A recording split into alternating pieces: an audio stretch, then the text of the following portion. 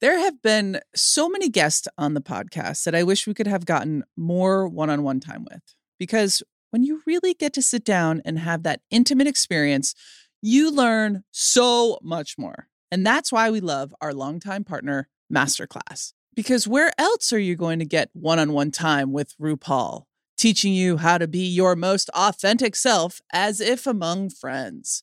And if you were as fascinated as I was after Natalie Portman joined the show, maybe you wanted to go deeper. And her acting class on Masterclass lets you do just that. With their set of 180 plus world-class instructors, you're in good hands when you decide to set out on your next learning adventure. Plus, if it's not for you, they have a 30-day money-back guarantee, my favorite. And right now, our listeners will get an additional 15% off an annual membership at masterclass.com/hardthings. Get 15% off right now at masterclass.com/hardthings. Masterclass.com/hardthings. One purchased, one donated.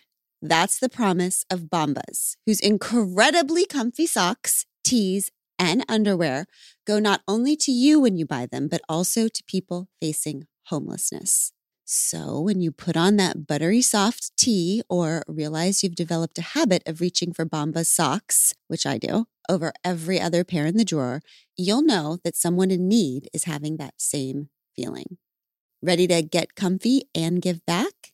Head over to bombas.com/hardthings and use code HARDTHINGS for 20% off your first purchase. I chased desire, I made sure I got what's mine. Welcome to a thrilling episode of We Can Do Hard Things. With us today is Geena Davis, who is a two-time Academy Award-winning actor and has appeared in roles that became cultural landmarks, including Muriel Pritchett in The Accidental Tourist, Thelma in Thelma and Louise, and Dottie Hinson, What? Abby's idol, in A League of Their Own. She's also a world-class athlete, a member of the Genius Society Mensa, and is now recognized for her advocacy for women and girls as founder and chair of the Emmy-winning nonprofit Geena Davis Institute on Gender in Media, which engages film and television creators to dramatically increase the percentage of female characters and reduce gender stereotyping in media made for children. Her memoir, Dying of Politeness, is available now. Geena Davis, thank you for doing so many hard things. Thank you, Glenn. Wow, I sound good on paper, don't I? Yes, you do. You do. Damn You good. really do. And speaking of sounding, I just have to start with this. I just think it's so amazing that your mom spelled your name Geena, and you thought that was because she just wanted you to be special and unique. But tell me why your mother told you she spelled it that way instead of Gina. I thought it was because she didn't know how to spell, how you actually spell Geena, and that she thought she was making up the name. Right. And so cute that she didn't know how to spell it. So when I was visiting one time, she had been reading like little interviews or clippings about me. And she said, people seem to love your name, the way your name is spelled. I said, I know. Yeah, I just tell them you didn't know how to spell it. And she said, oh, no. I know exactly how to spell it. I grew up in an Italian neighborhood. I know very well how you actually spell it. I said, well, really? Then why did you spell it that way? And she said, well, I didn't want people to think it was Geena. As in the vagina. So my entire adorable identity is based on fear of the vagina. It's so good. It's too perfect for word. I mean, it's this, our feminist icon warrior, her name originates from fear of vaginas. It's so good. It's the best. It's the best. So can we start by talking about your parents a little bit? Because we already did. We already told a really good one, a doozy. Yeah. But I love, you say you were raised by New England parents who taught you that being polite was the most important thing in the world. Perhaps, Geena, even more important than life itself. Can you tell us the story about being 8 years old and driving with your Uncle Jack? Yes. So my parents and I were in a car driven by my great Uncle Jack, who was 99 at the time. And his wife is, my aunt is in the front seat, passenger side. So we're driving home at night from a restaurant, and it's quite a deserted 2-lane street, no room on the sides. And every once in a while, he just veer into the oncoming lane and then veer back again, and then veer back in the oncoming lane and back. But there hadn't been any cars coming, but, it was alarming. And my parents didn't say anything. They didn't say anything. I think it was my mom. I was right behind Uncle Jack, and she picked me up and put me in the middle between them because maybe I would die less when we had a head-on collision. Less dying. With someone. Not realizing, of course, that I would now have a straight shot through the windshield. But so we're continuing like that, and now he veers into the oncoming lane, straddling the yellow line. But now there's a car coming, and there's nowhere for either side to pull over. It was like a little narrow street. And my parents don't say anything. And it's going to happen. We're going to have a head-on collision with this car. Oh my God. In seconds. They don't say anything. And finally, at the last instant, Aunt Marion says, "A little to the right, Jack." And he just veers a little bit, and the car streaks past us so close that I could very easily see the faces, the horrified faces of the people in the other car. And it really wasn't until much later that I realized my parents were willing to die, and including kill their child, or allow their child to die, rather than be impolite. And they could have done what Aunt Marion said. They could have said, "Oh, Jack, please turn to the right, please." Perhaps a normal person would have said, "Holy God, pull over, Jack. You're going to kill us all." Yeah. Pull over and get out of the car. I'm driving the rest of the way. Yes. And then they say, "I'm going to drive now." But that didn't happen. But I was literally only spared because of, not because my parents spoke up, for sure. Mm-hmm. Yeah. It's so interesting. One of the things that you talk about so much in the first part of your book is all of these feelings you had, which we hear from our own brains and women all the time, about feeling too much. You say you felt too tall to hide. You once asked a pastor how to make boys like you, and he said, "Why don't you try being more quiet, not so big sometime?" Fuck you. And you said, "My dream growing up was to take up less space in the world." Right. I just felt like I was taking up too much space. What does that do to us? Because it's almost like not being polite. Like if you're a girl who's taking up too much space, you're impolite. Did you always feel like you were impolite because you were existing? Because you were existing.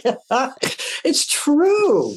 It's true. I didn't want to over exist. I didn't want to push my existence on anybody. Yeah, it was really true. Over exist. That's good. What is that about? Is it needs? Because when you think about what is the crux of that sin of saying something, is it, I have a need that is outside of what you're providing right now, and I should just wait and be provided? You say that you grew up, even if someone had a cup of ice water in their hands and was about to hand it to you, you were taught to say, no, thank you. I'm not thirsty. Even if you were thirsty and even if they were giving it to you. Right. So exactly. It was having needs. That was the embarrassing thing, or the thing that must be avoided at all times is having a need, because that would be impolite to need anything from anybody. But on the other hand, their philosophy, my parents' philosophy was give. My parents would do anything for anybody. My dad fixed everybody's furnace and broken pipes and cars or whatever, but not to take anything for yourself. So then you are a kid, you get a paper route, and you are abused by one of the men on your paper route. Mm-hmm. And in the wake of that, you come home and you tell your mom, and your mom goes to talk to him, but never talks to you about it and never presses charges or anything. So you say when it comes not talking about things, we New Englanders are gold medalists. We'll not talk about anything. Right. So how did the not talking about the abuse affect you? And what do you wish that they had done differently? Well, first of all, at 10, I had no idea that there was anything between my legs besides that's where you pee. Like I had never heard the term your privates, nothing like that. So first it started, he just wanted to give me a big hug when I delivered the paper, and he'd give me like Twinkies or something, every time I came in. And then we got long hugs. And then finally he started reaching down with his fingers and touching me. And I didn't feel shame. I didn't feel shock. I just didn't know what it meant. It just seemed strange that was happening. And so it went on for a while until one day I finally said to my mom, you know what's so weird? I don't understand what this is, why he touches me like this. And I did it to her because I had no idea that it would mean anything to her either. And she flew through the ceiling like a rocket. She just went crazy, but then strode up the middle of the street and disappeared, into his house and everything. And I was like, what happened? What is this about? What? And it came back and said, you are never to go in his house again. You have to leave. You leave the paper at let alone you're not delivering his paper anymore, but you're still delivering it, but leave it at the bottom of the stairs. And didn't say anything about this is what it was about, or even, he shouldn't have done, there was no explanation whatsoever about what happened. And so I felt like I did something so horrific that she can't even tell me what it is. It's just so embarrassing. I've made such a horrible mistake that I don't know what it is. I loved that she acted on it immediately. She wasn't polite about storming up the street and telling him, you will never touch her again, and blah, blah, blah. But she didn't follow through with teaching me how to avoid something like that in the future. Thank you for sharing that. Yeah, thank you. Kind of like, it's so interesting as parents, like your cat died, right? Yeah. And then they didn't talk to you about it. And I just relate to this as a parent so much. Like they didn't talk to you about your cat dying so that they wouldn't traumatize you. Yeah. But then you just felt traumatized, like, where the hell did my cat go? Oh my God. Yeah, the cat got hit by a car. And we were quite young, we were quite little. And we asked, where's Sonny? We didn't see him. Oh, he ran away, but he's living with another family now, we're sure. And he's fine. And we were like, what? What? What? We're not going to look for him? We're not going to, why does somebody else get our cat? I don't understand any of it. And on and on and on. And so began years of my brother and I trying to find out where Sonny is. Oh and my gosh. He would be in another state driving along. And if we saw a yellow cat on the side of the road, we're going to stop the car. It could be Sonny. And it just went on and on and on. And they must have thought, Jesus God, we made the wrong choice here. Because it didn't spare us whatsoever from feeling pain. And it certainly tortured them. And I would imagine that it gives you kids some kind of shame too. It's like when you don't explain it right, whether it's the abuse or the leaving of the cat, the kid is left like, what did I do? Yeah. Yeah. Right? How am I supposed to process this? It made no sense. My parents loved animals. They were obsessed with pets and animals. And that they would say, oh, He's totally fine. He's run away, but I'm sure he's found a very nice family. Aren't we nice? Yeah. We're the nicest. Nobody's nicer than us. Oh, nobody. In fact, you're right. Nobody is nicer than us. That's how you knew it was a lie, Geena. There's no nicer family out there. Yeah. So There's then no you're nicer 12. family than us. Then you're 12. Yeah. And you read an article called Why Feminists Are Ruining the World. Right. And you thought, I will never be one of those terrible people. Yeah. Right? As God is my witness. God is my witness. I'd never heard the word. Nobody had ever talked about it. And I was learning. It was a sort of political article about how horrible feminism was. And I thought, wow, this is something horrible that only women can be. Yeah. And I am so now, at least I know now, what this thing is, what it's called. And I will never be that. So it's so hilarious that there she is. Pretty much the opposite happened. But, so you try to figure out how you're never going to catch feminism. And then I love this. Second wave feminism comes in and there's all these shows. And this is so cool the way you talk about this. That Bewitched came to the screen and I Dream of Jeannie. And reading this, I'm like, yeah, those are like cool shows about women having superpowers. But then you say, actually, they were largely about being told to sit on their magical talents by the men in their lives. Right. And then you say, this happened in like several of my marriages. At which point I put down the book to laugh out loud. Well, it's not necessarily true, but what is this about? It's a good line. What anyway. did you mean by that? Staying small to make men feel comfortable, I imagine. How has this happened in your life? Yes. And I'm not saying that I was forced to do that. It was just how I operated, I used to be incredibly shy when I first met men. And I've only later come to realize that I think I felt like I didn't know how they wanted me to be. Mm-hmm. And if I could be shy for a little while and figure out what they seemed to like or want, then I can be that. But I'm going to just hold my cards close to the vest until I figure out what's appealing to them. Did that work out well? That works out so good. It really does. And then a little while in, you're like, what the fuck am I doing? Yeah.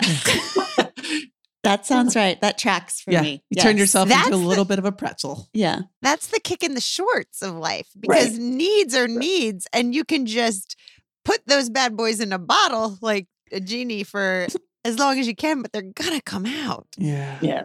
Yeah. You're right. Yeah.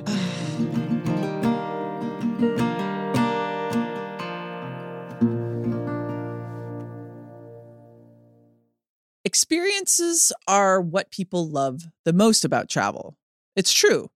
You don't go somewhere new and exotic just to be there. You go to do things, be it a historical walking tour, ziplining through the trees, or guided tours through museums. Like the hassle-free self-guided audio tour our family took through Versailles. If you're planning a trip and really want to make the most out of your time, I recommend you check out Viator. They have over 300,000 bookable experiences, from simple tours to extreme adventures, and there's something for everyone in over 190 countries. Thrill rides, spooky ghost tours, secret food guides, exploration off the beaten path, it's all there, along with millions of real traveler reviews, 24/7 customer service, various payment options, and flexibility and support with free cancellation. Download the Viator app now and use code Viator10 for 10% off your first booking in the app. One app, over 300,000 travel experiences you'll remember. Do more with Viator. So when you decide to go into acting, Geena, I don't know how to ask you this, but like, you talk about when you're backstage, okay, and you're getting ready to do your acting. I don't even know if there's a backstage in film. Whatever, sister. Okay. Just, I don't know about acting. All right. You're preparing. Not on the set. Act. I'm offset there. Okay. You're offset. Whatever. In her trailer. Okay. And you're supposed to, instead of manufacturing emotions, you're supposed to work with what you have, you say. So there's this scene where this character is supposed to be enraged and broken down. So you say you have to really prepare using your sense memory stuff. What the holy hell does that mean? What? So, I mean, the way I was approaching acting, I don't know what you would label this, but was if you have to find in yourself a time when you were sad or just, bring up the emotion so that you can then act with that, having that emotion. And so that's how I always did things. But after I majored in acting in college, once I was in New York, I had an acting teacher who was very big on using what you're already feeling. He'd have somebody perform a monologue, and then he'd say, "What happened to you before this, earlier today? What happened on the way here?" "Well, I missed the fucking bus, and I couldn't believe it. I haven't paid my rent," whatever it was. And he said, "Do it again, but keep that feeling." And you realize that no matter what you think the character should be feeling, you can add how you are actually feeling. It sounds like it's complicated, but it's actually very simple. But it's another layer, even if it's, let's say you're doing a comedy, a funny scene, but your cat just died or whatever. I mean, just put that as a subtext layer in there, and that will help, because any kind of emotion is energetic. It's powerful. So anyway, I thought I understood this and learned it, but then I had a screen test for The Accidental Tourist, this movie, The Accidental Tourist. This little movie. Some people watched it. I don't know if you heard of it. So I had a screen test, and I never had done that before, and I was very, very nervous. And so I was going to actually be on camera with William Hurt. And I knew there were 3 other women that were having a screen test too. It was very, very, very nerve-wracking. And one of the scenes was very emotional. I had to be very, very emotional. So they're getting ready, they're setting up, and I'm behind the, whatever, and backstage and preparing, and I'm thinking about dead cats and, whatever. I'm getting very, very emotional, and I'm all ready. And then suddenly they say, "Geena, sorry, we broke a light. It's going to be about 10 minutes. And it's like, no, oh no, I'll never get that back again. What the fuck? They just ruined my life. Everything is ruined, because now I won't be able to, actually, yes, they ruined my life. It's terrible. Everything is ruined. I won't get the part. And so then I'm like, I'm ready again. And they say, "Okay, Geena, we're ready." It's about 30 seconds. And I'm like, oh yeah, I'm so angry and I'm so upset. And the hairdresser comes over to just like touch up my hair right before I go out. And she accidentally, those combs that have a point on it, that have a stick on the end. She pokes me in the eye with a stick accidentally. Oh my God. And I'm like, you just ruined my life. Oh my God.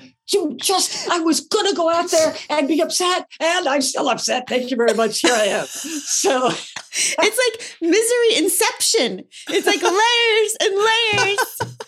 Oh, it's so good. I feel like we could use that in life. Man, that was such a lesson. In real time, I experienced an incredible lesson. Yeah. I love it. So is acting just tremendously terrible then? Because you're always conjuring, you're conjuring up your most like traumatic or upsetting emotional moments to be your do you engine? always have to think about dead cats? No. And most scenes and most roles, that's rare. It's not, I'm worried about you, Geena. who are miserable 95% of the time. But no. But you have to get yourself in different kinds of feeling. You have to get yourself happy sometimes. Like in Thelma and Louise, there was a scene where Susan and I are driving along, And it says, Thelma starts laughing uncontrollably. And I was like, oh, fuck, how do you laugh? First of all, how do you make yourself laugh out of nowhere? She hasn't done something funny. I just start laughing uncontrollably. I have to control myself enough to laugh uncontrollably. It has to be, and have it real, not that I'm, faking it. And so I'm like, fuck, how am I going to do that? And so this time I had a completely different idea. I decided I was going to try getting drunk because, you're much more likely to laugh uncontrollably when you're drunk, right? So I go to the props. Props guys will do anything you want. So I said, I need a little alcohol in my trailer.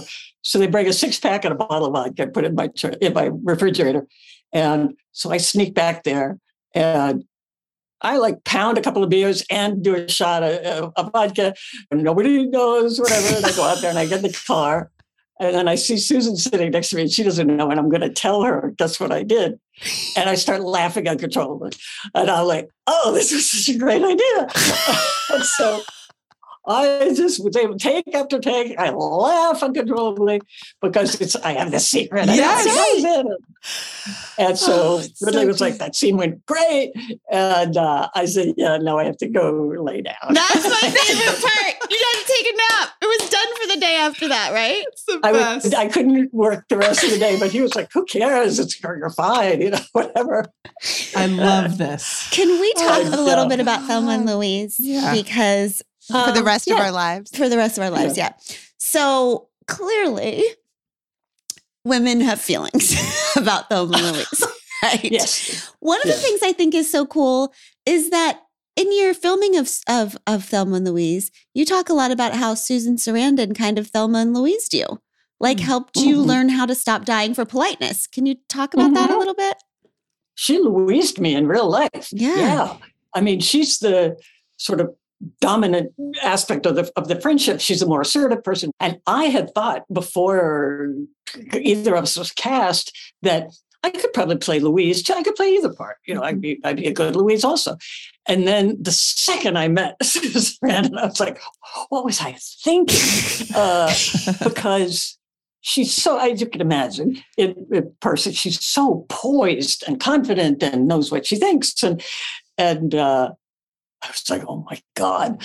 And it's so strange to think about, but I had never met or been in the presence, or at least the extended presence, of a woman who didn't start everything she says with, I don't know what you'll think. This is probably a stupid idea, so ignore me if it's no good.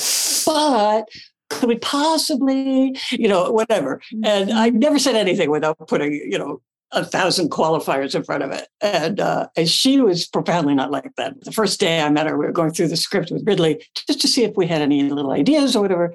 And on the first page, she said, you know what? I think we should just cut my first line. We don't need that. And I was like, boing.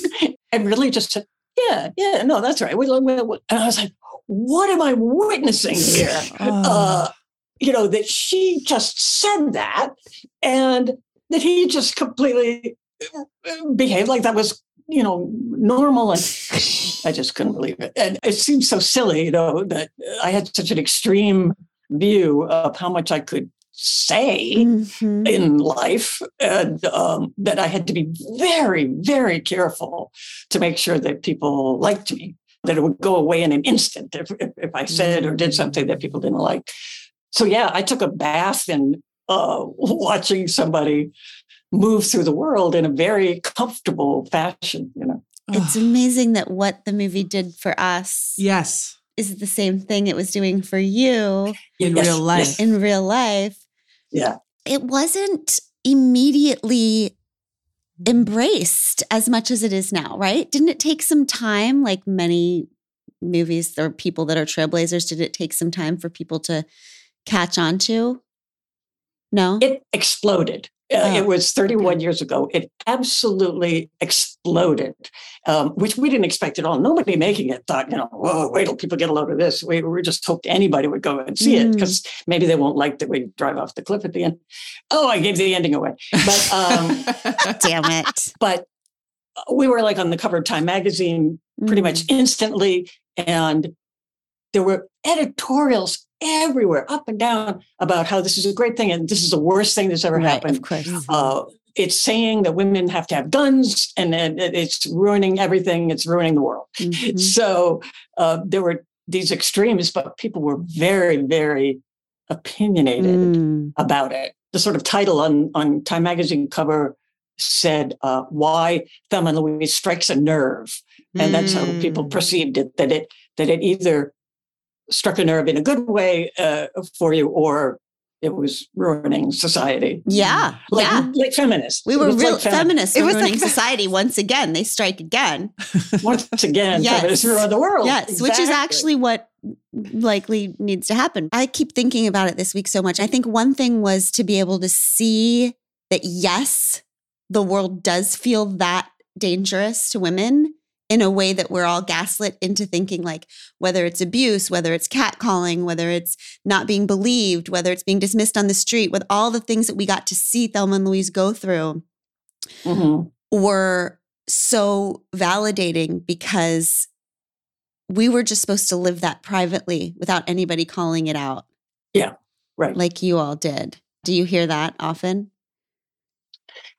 Yes, I think that is what happened. I thought a lot about, okay, this is a movie where the lead characters kill themselves at the very end, and women come out cheering. So how do you explain that? How, what's it about? And then, of course, have come to realize, I've had plenty of time to think about it, that it's because we retain control of our lives to the bitter end. Yep. We will not relinquish control, because what any other ending, people are saying, I love that movie so much, but it didn't have to end that way. Yes, it does. Yes, because we couldn't give up control of our lives again. We'd been through too free to ever do that again. So it's the Alamo for women. Yeah. Exactly. It's the no surrender. Like, we are not. Yeah. And it's the ultimate bodily autonomy moment, right? It's it's like this empowering, beautiful, but horrific thing that in this world, the way it is, if a woman does want to have full control over her life and herself, she cannot exist here. Yeah. Right? We get away. We get away. We fly away. It's a metaphor. Yeah.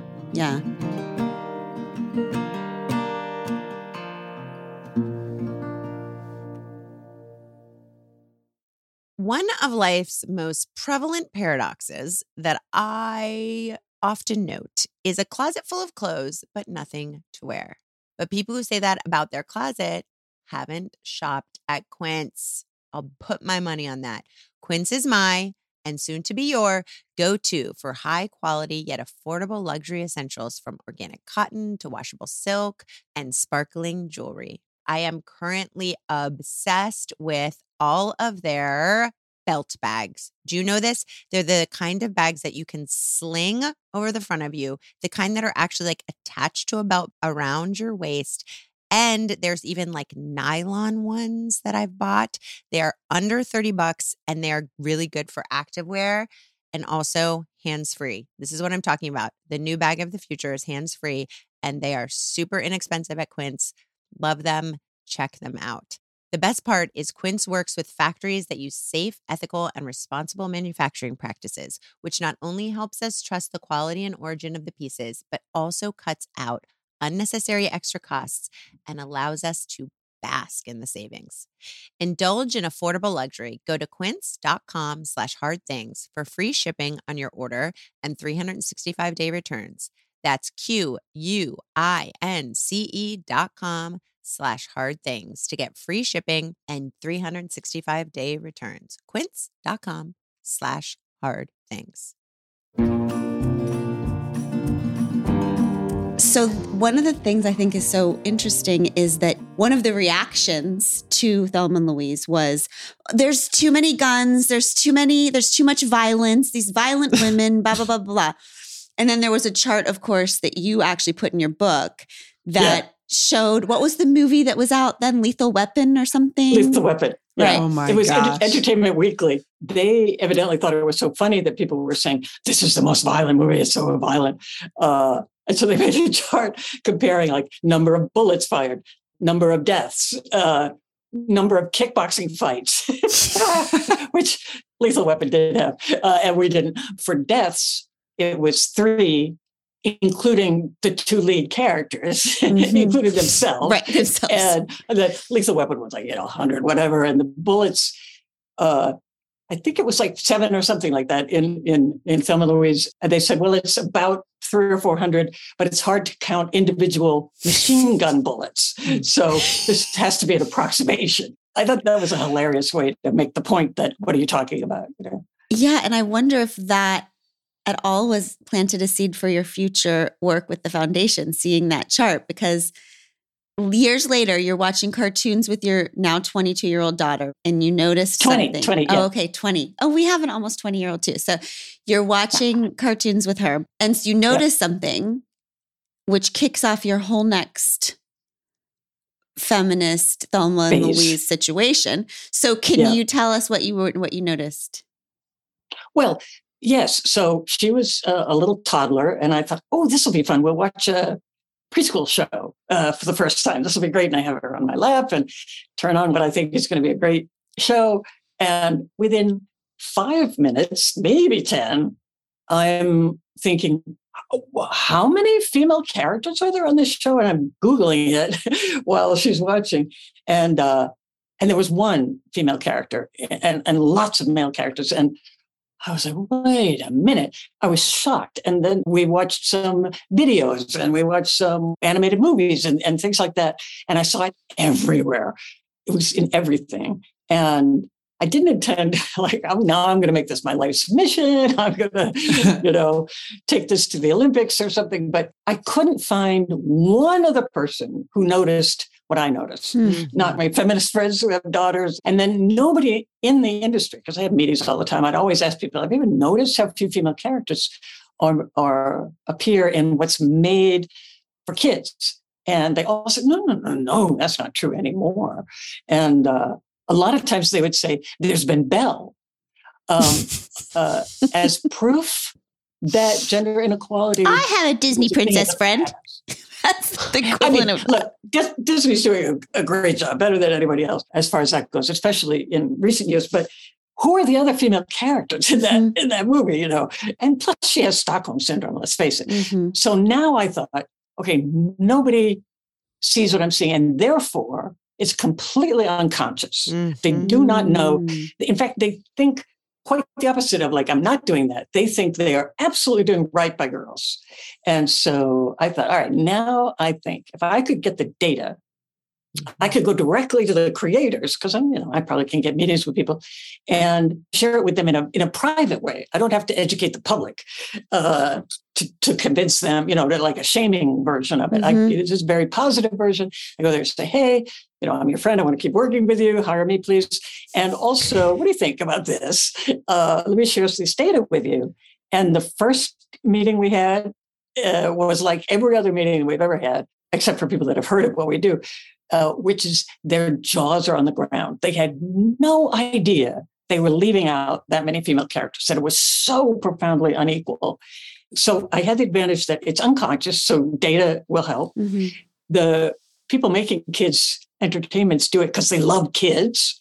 And so this could very well have an impact. And turns out it did. And the numbers have changed. So we're very excited about that. And what you noticed was what we were seeing on screen was not even representative of the world. It's not like you were saying, put more girls in than boys, because you were just saying, let it reflect the actual world. Yeah. Right. Yeah, exactly. And I think, Geena, about like you as a kid feeling like, I always think the best leadership or use of a life always is like, what did I need then when I was younger that I didn't have? And then creating it.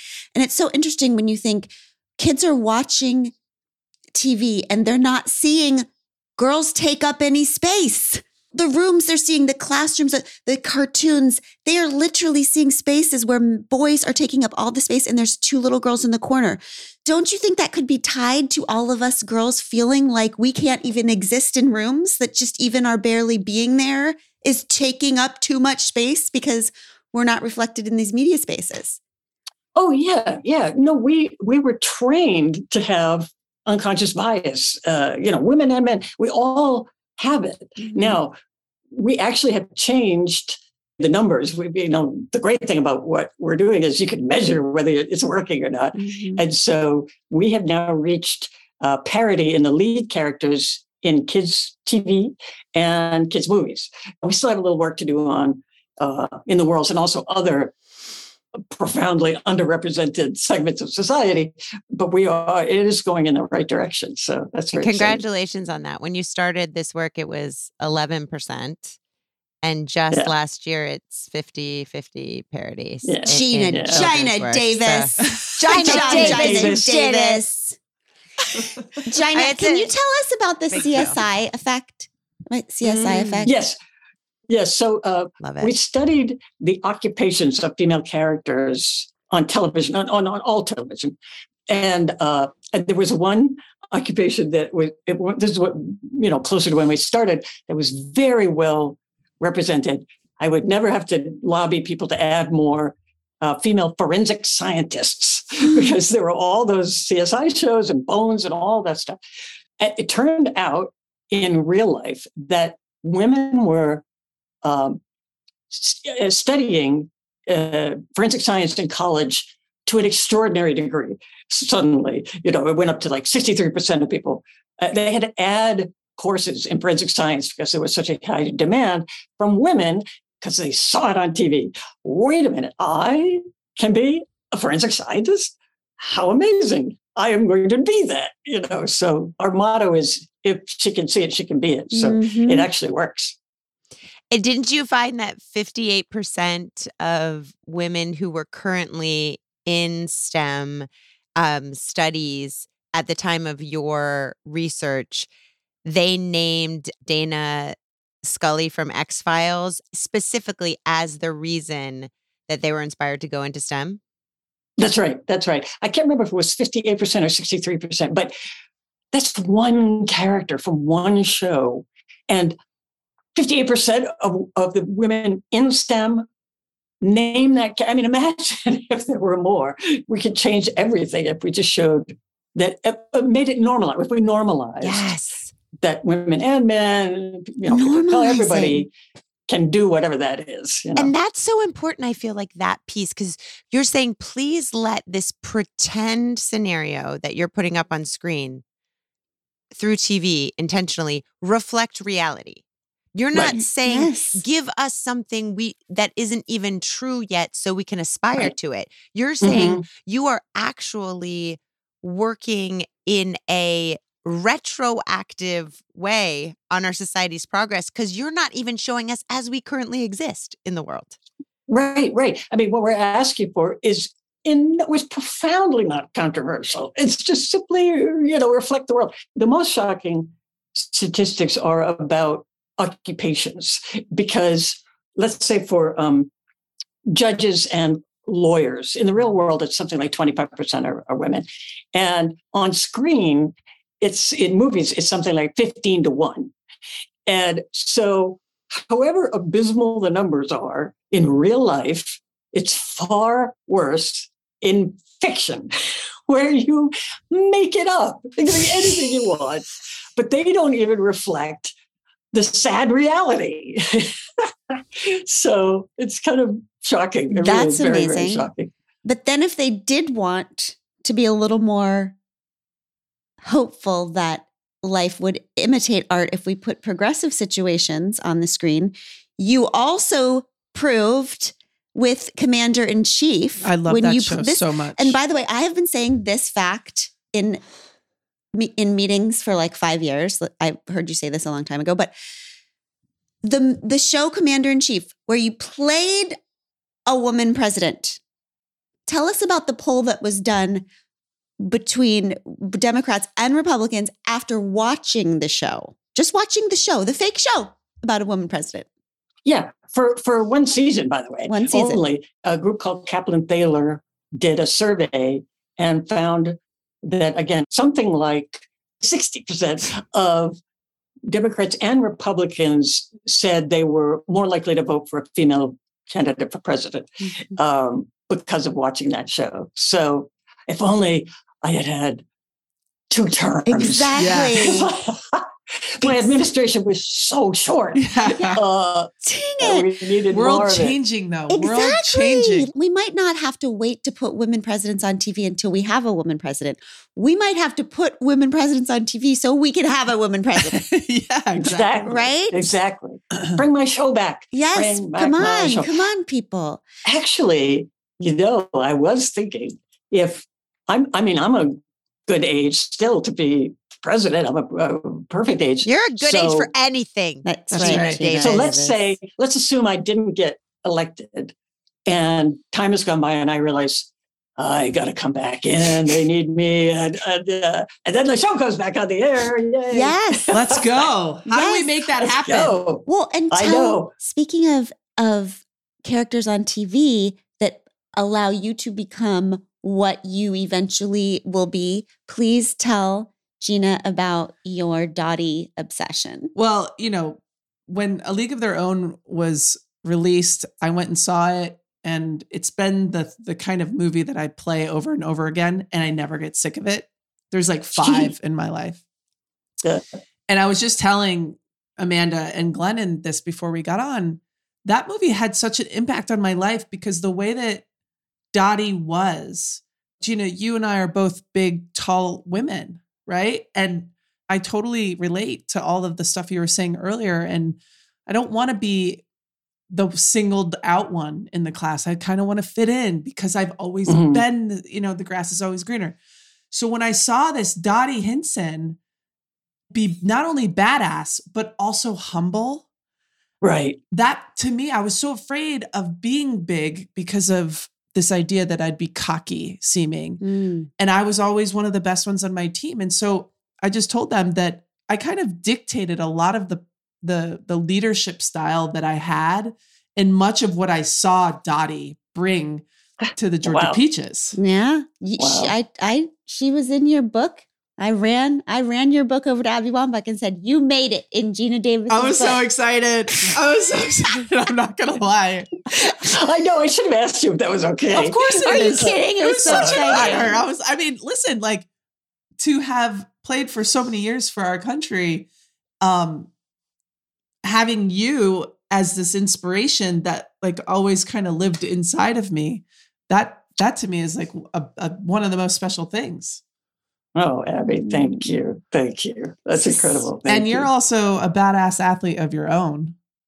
In your own right. Well. Yes. Wow. Because, not so light to talk about. I mean, what were you, 38 when you started taking up archery? Yeah, 41, yeah. 41. Okay, I was actually just said this before to Glennon. I said, I wonder what Olympic sport I could try out for now. And she said, none. You can't. Too busy. Too busy. No. Well, archery is profoundly not age dependent. Profoundly not. Okay. Any age can do it.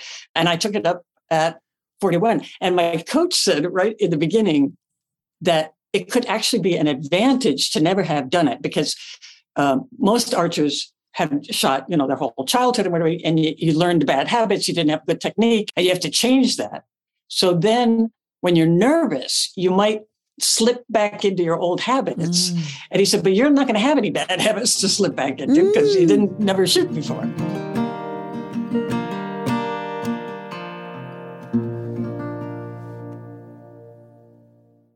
Pod Squad. Some of what we share with you on the show are our individual, unique experiences in therapy and the takeaways that help us grow, appreciate each other, and navigate this beautiful life we're doing together. Thank you for doing it with us. But the things we talk about in therapy itself, these are things we wouldn't necessarily share with just anyone. I think there are few things more important than finding the right person to share your deepest thoughts, feelings, and questions with, like a therapist. That's why we are thrilled about Alma's support of our show. They're big believers that you need the right someone to talk to, not just anyone. Alma helps you to find a therapist who gets you based on your needs, someone with whom you'll feel comfortable, heard, secure. Plus, and this shouldn't be overlooked, over 96% of therapists at Alma accept insurance because you want to pick someone based on the right fit, not just based on finances. You can browse their directory now. You don't even need to create an account.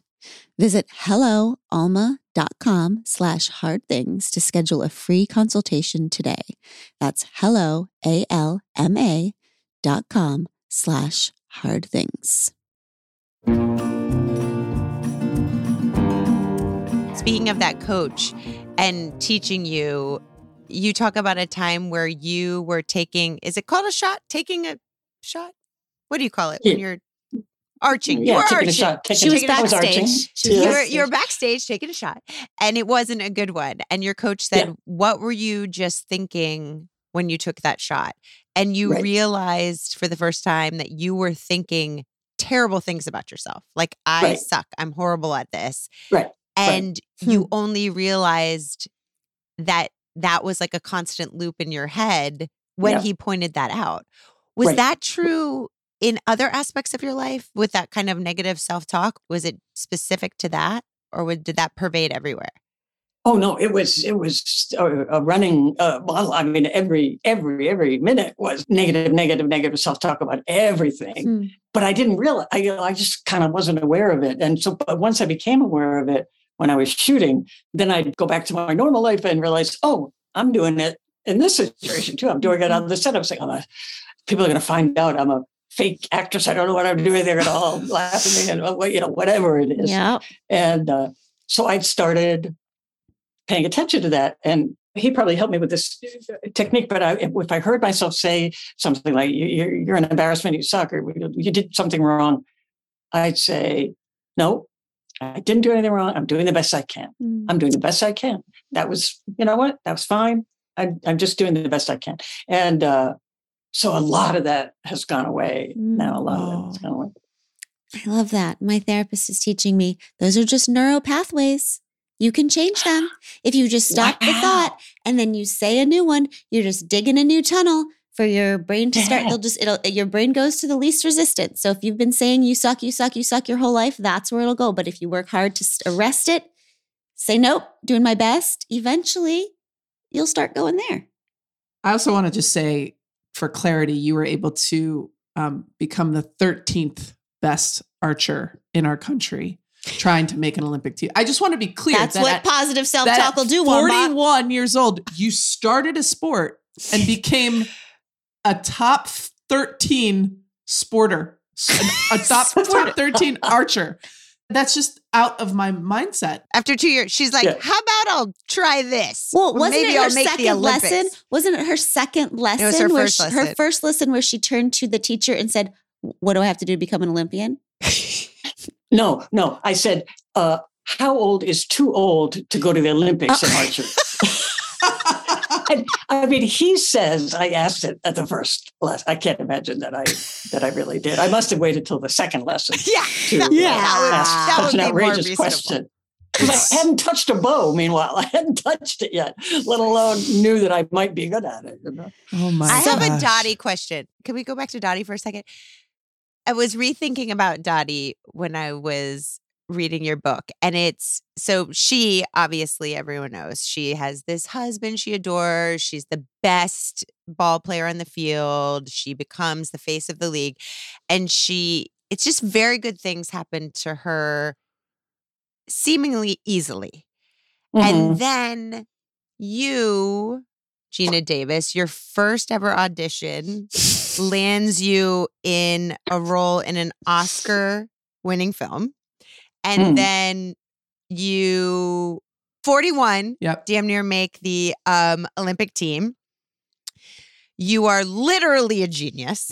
And I'm just wondering, to the outside world, it might look like you, like Dottie, make a lot of hard things look easy. And I'm just wondering, what is hard for you? What has come hard and not come easy? Where is the struggle in a world full of kits? Want to know, Geena? Well, I'm struggling hard to figure out what that would be. So that's a struggle. Use it. Use it. I mean, so much. But actually, it's sort of the journey that I talk about in the book, which is I've narrowed down what my mission in life is, which is to close the gap between when something happens and when I react authentically to it. Because there's such a huge gap. Usually I think a few days later, I think of what I could have said. And then, but slowly and slowly until, actually a certain percentage of time now, I will say the right thing at the right time. I would say exactly how, and that's the goal. I mean, but it's still very out of reach in some ways. It feels to me like one of the themes of this podcast is always that we learn these rules when we're little that keep us safe in our family. You learned you don't say the thing. Mm-hmm. You are polite. And you, even if you're going to die, you don't say the thing. And then as an adult, in order to be free, we have to break those rules, like specifically again and again. Sure. So what you're saying is your life goal is to break the rule you learned as a kid, which is to say the thing in the moment that you need to say to have integrity, to have your insides match your outside. Yeah, you're right. You're right. I never thought about it that way, but that's exactly right. That's exactly right. Giving myself permission or finding a way to, I think it's better the way you said, to break that and change that dynamic. Yeah, for sure. Because you said something about the spirit of the staircase. I love that. So I never heard of that before. Tell us what the spirit of the staircase is. Well, I only learned that phrase recently. L'esprit, I can't do a French accent. L'esprit d'escalier is literally having regret on the staircase. So you've left the whatever it was, party or whatever, and only when you're leaving do you realize what you could have said or should have said. Yes. So that's what I lived. Mine's the spirit of the shower. When I am in the shower, I am so freaking amazing, Geena.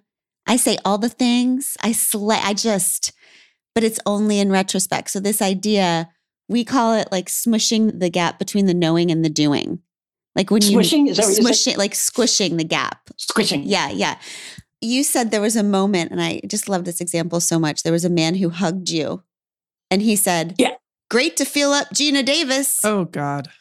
Oh, yeah. It was on this project that everybody hugged good morning. It was completely normal. And I was hugging this person. And he said, my favorite part of the day when I get to feel up Geena Davis. And he wasn't feeling me. We were just hugging. But I instantly said, oops, that's inappropriate.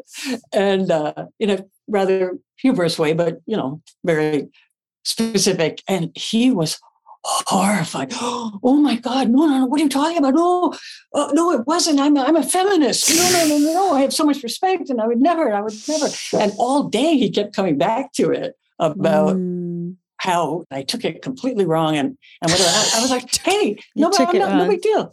I just, it's no big deal. I just said what I think and it's all cool. I'm not mad or anything. It's just, a fact. But that's the power of the unspoken thing. Everyone has agreed that no one's going to speak it. And your offense was saying the thing out loud that everybody knew it was wildly inappropriate. But if you don't say it, it's not real. Mm-hmm. Right. Exactly. And it's a moment that really stood out in my mind because it was one of the signal moments, or one of the first moments where I literally said what I wanted to say right on top of when it happened. Mm-hmm. And I was like, I want to feel this. Yes. This is so awesome. Yeah. It is so awesome. What does it feel like? Amazing. How does it feel in your body? It just feels... I was so happy and proud of myself. Mm-hmm. I was like, oh man, well, because I had achieved my goal, and one instance at a time is what I'm trying to do. It seems like you guys know what I'm talking about. It's so awful to only think later what you could have said or done, And it's usually just you let yourself be uncomfortable so that somebody else could maintain some level of comfort that they never should have had in the first place. That's right. Yeah. Right? Yeah, exactly. Well, I think we have our next right thing, Pod Squatters. I think we're going to, let's see. This is how Geena says it. I've come to believe that the whole point of my life is to close the gap between when something happens to me and when I react authentically to it. Right. So beautiful. Right. And if that's too hard, we're just going to stop telling ourselves we suck. And instead we're going to say, nope, I'm doing my best. That's right. Yep. I'm doing my best. Yep. Doing the best I can. I love the oops strategy too. Yeah. That's really disarming for like someone like me who that feels like very Herculean to do what you're saying. Oops. Like we can all agree you just made a boo-boo. Oops. Oopsie daisies. That's inappropriate. Oops. Oopsie daisy. You're an asshole. That's inappropriate. That might be better for me, right? Yeah. Then motherfucker, back off. I'm going to start with oops. It was sort of affectionate and cheerful. Yeah. Oops. You made a mistake. Yes. Geena, if you do decide to run for actual president, yes. Yeah. we will be on your campaign. That's right. Okay? We are grateful for you and who you are in the world, and we're behind you. Thank you for leading the way. Totally. Oh God. Yeah. Oh, thank you. Thank you very much. That's very kind of you. Pod Squad, we will see you back here next time. Bye. I give you Tish Melton and Brandy Carlisle.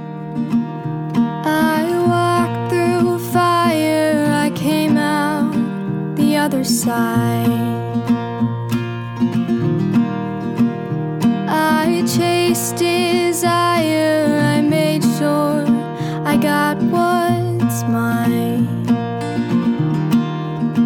And I continue to believe that I'm the one for me. And because I'm mine, I walk the line. 'Cause we're adventurers and heartbreaks on map, a final destination we lack. We've stopped asking directions to places they've never been. And to be loved, we need to be known. We'll finally find our way back home. And through the joy and pain that our lives bring, we can do a hard thing.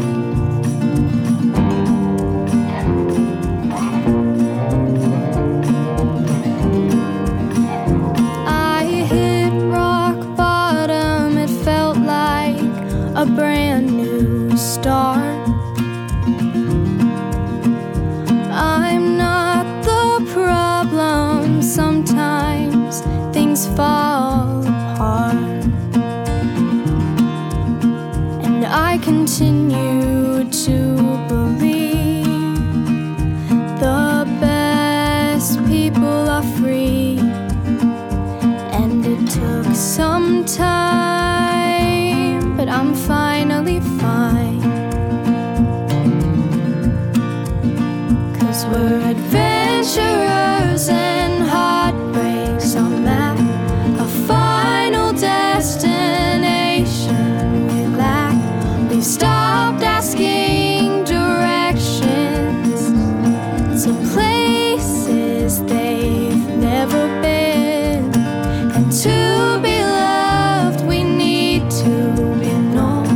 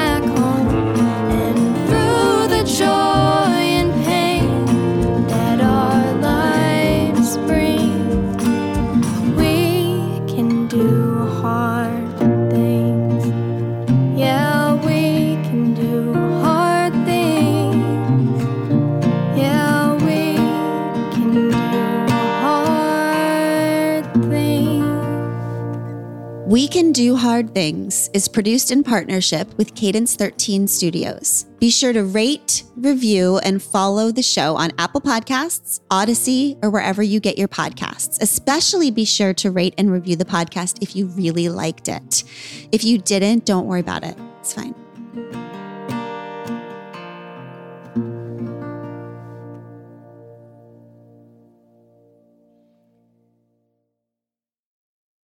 The holiday season may be at its end, thank you, baby Jesus, but the opportunities for giving amazing, life-changing gifts have just begun. And yes, diapers are a life-changing gift. Imagine you're a first-time parent struggling with time management and financial burdens. Don't really have to imagine. I remember it directly. And all the challenges of your first child. And then you get a huge shipment of diapers funded by all your family and friends. That's a good feeling. Yeah, that's a good idea. That's exactly what Pampers is doing with their diaper stash. I love this so much. It's an online diaper fund. So you can contribute to a diaper stockpile and help ensure it never runs out. And one of the most difficult things about buying diapers for others is making sure that you guess the right fits and sizes. And with Pampers Diaper Fund, all that guesswork goes away. So if there's a new parent or expecting parent in your life, you will be making their lives a lot easier and showing them how many people are excited for their huge milestone. Organizing a diaper stash is easy. Go to diaperstash.pampers.com to set up a fund and give the ultimate group gift. Love it. Love it. Love it. Love it. I love the flexibility of working in all sorts of places. It makes me feel free and like I can get my stuff done while being where I want to be. So I can take video calls from the park or download podcasts to listen to while I walk Seamus. And working on the go seamlessly requires a strong network like T-Mobile's.